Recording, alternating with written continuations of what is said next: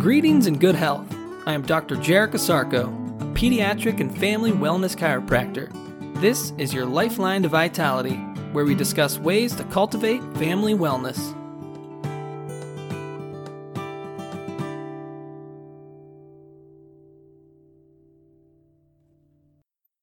Good day and great health. Welcome back to another edition of your Lifeline to Vitality.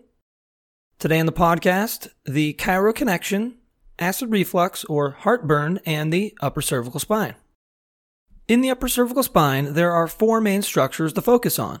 They are the foramen magnum of the occipital bone, the atlas vertebra or the first cervical bone, the axis vertebra or the second cervical bone, and the brainstem of the nerve system. The brainstem exits from the foramen magnum. The atlas and axis bones protect and surround the brainstem. The brainstem connects all the nerves from the brain to the nerves of the body.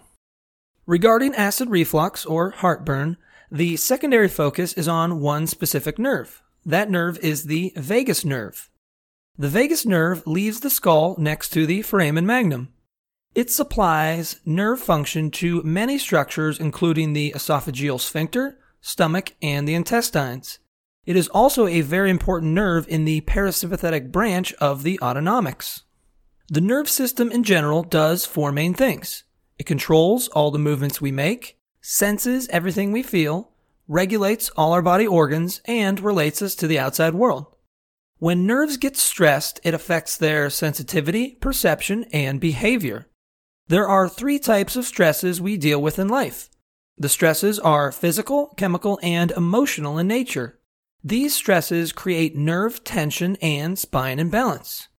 One specific job of the brainstem is to adapt to these stresses and help bring the spine back into balance.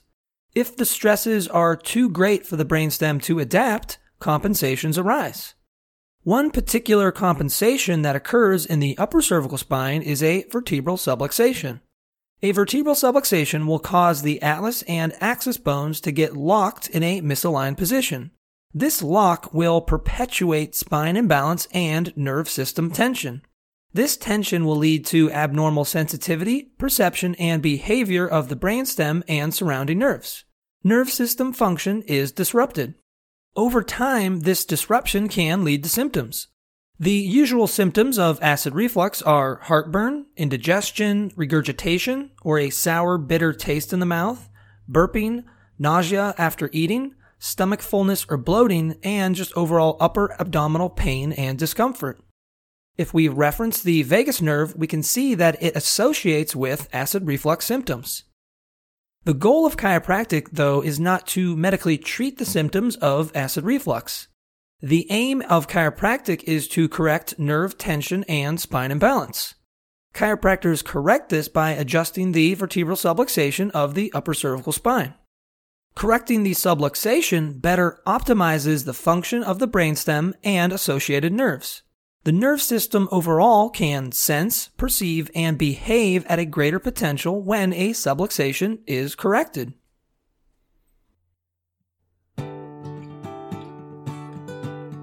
Thank you for listening.